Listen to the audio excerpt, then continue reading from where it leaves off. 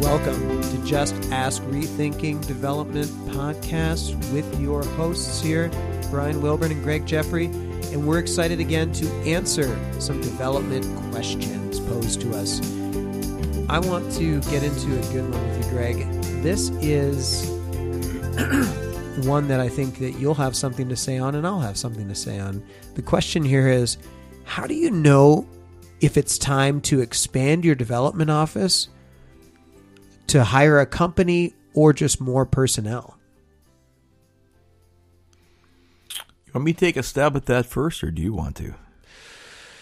Well, I'll do it, and then maybe you chime in and decide if you want to counter me. I guess, how do you know when it's time to hire another person? As soon as possible, where it makes sense in the budget. But the thing is, most people will try to start with one person in development, and that's fine. It makes sense.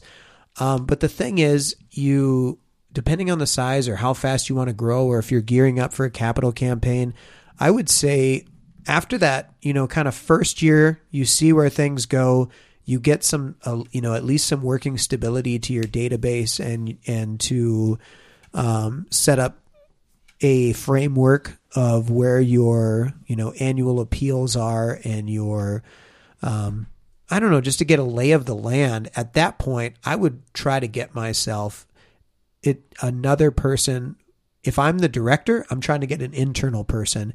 But if I'm an internal person that was hired to, I guess, almost like a development coordinator to kind of get things in position, I'm like, now it's time for you to get somebody who's going to be the point person, development director, who handles major gifts, and also the external people-facing element here, because you're not gonna go very far with a one-person shop, and chances are you're most likely going to burn somebody out every probably 1 to 2 years. Right. I would say there's two questions on the table. One is the time to hire another staff person, and one is the time to hire outside counsel to help. Depends if Greg's available. If that's the case, as soon as you can hire him, do it. Those are two separate questions, and I'm going to leave the second one about hiring counsel for another day, because I think we got a lot to talk about as far as what is the right time to hire another person in the office. Obviously, it boils down to an economic decision, right?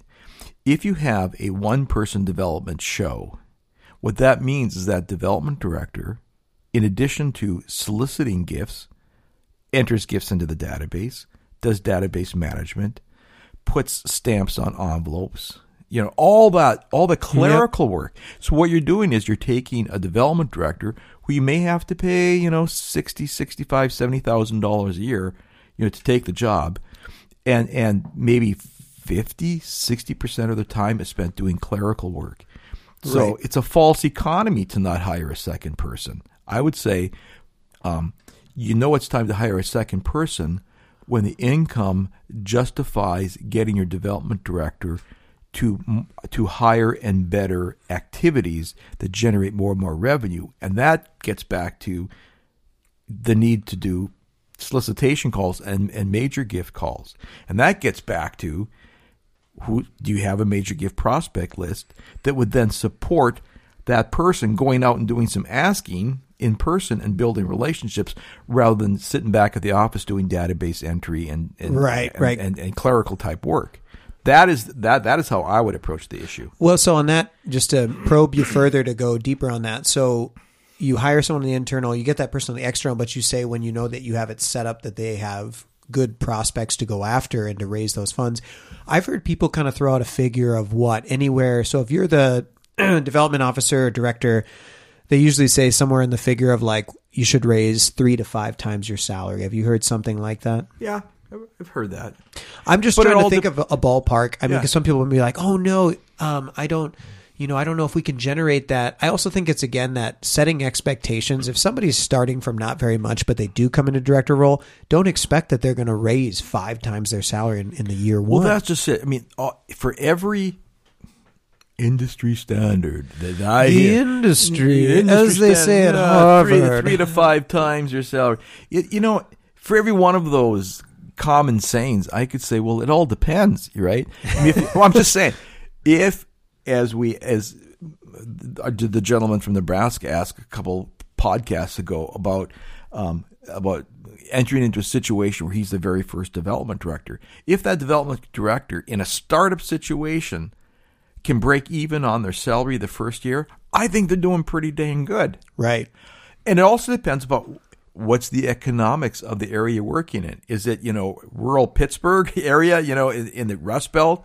Or is it, someplace like Southern California or Dallas, Texas, where there's extraordinary wealth? It all depends. Yeah. And major gifts, they take time and relationship, because you have to know, first off, it takes some time to figure out who are they. And you start to ask, and you start to meet more and more people, and you start to know who those major capacity people are. And then it takes relationship. You might get a no on the first ask, but you might get a yes in year 2 or year 3.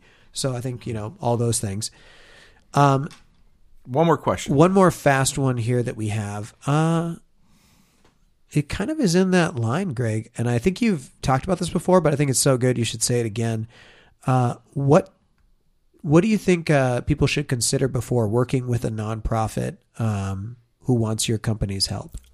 I'm the king of analogies, Brian. Right? Yes, you are. And I would say, if you were a mechanic, would you want to work for a boss that didn't know the first thing about fixing cars? Of course not. That would be an absolute recipe for misery, right? I mean, you're trying to explain to them why this particular customer needs XYZ repair. The car won't run, boss. Well, my point is, the sad thing that I've seen too often is that organizations, out of fear of asking for money, especially amongst the executive director or the president, will hire a development director to go do the asking for them, right? Yeah. They don't, and because they are scared to do it, they don't know the first thing about it, and then they have no realistic expectations about what to expect, how it works, how long it should take, so on and so forth. And so that poor development director is out there, hitting the pavement, doing a really, in my estimation, a very good job. But there's no appreciation from their boss as to just how difficult the work is. Yeah, that would be the one situation I would try to avoid.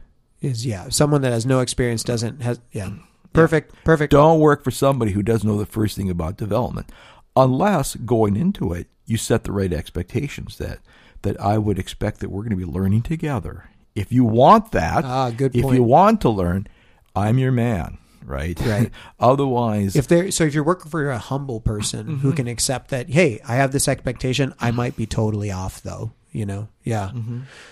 I've worked for clients where I saw this situation. I mean, I was just the consultant, but I could see that the executive director had no interest in ever asking anybody for money. And when I saw that, I said to myself, this organization is never going to truly blossom and prosper unless that executive director gets over that fear of asking people for money. And so I challenged him on that as we went through the capital campaign. And guess what? I'm on the guy's blacklist now. No, I'm on the guy's blacklist. That's good. And he blacklisted me among several other people because he was so upset that I challenged him to do what he needed to do. Oh. It's a sad story. Yeah. Wow. Well, hey, thank you again for those listener questions. Keep them coming, and reach us at justaskdevelopment@gmail.com, and go ahead and keep rethinking development. We'll talk to you next time.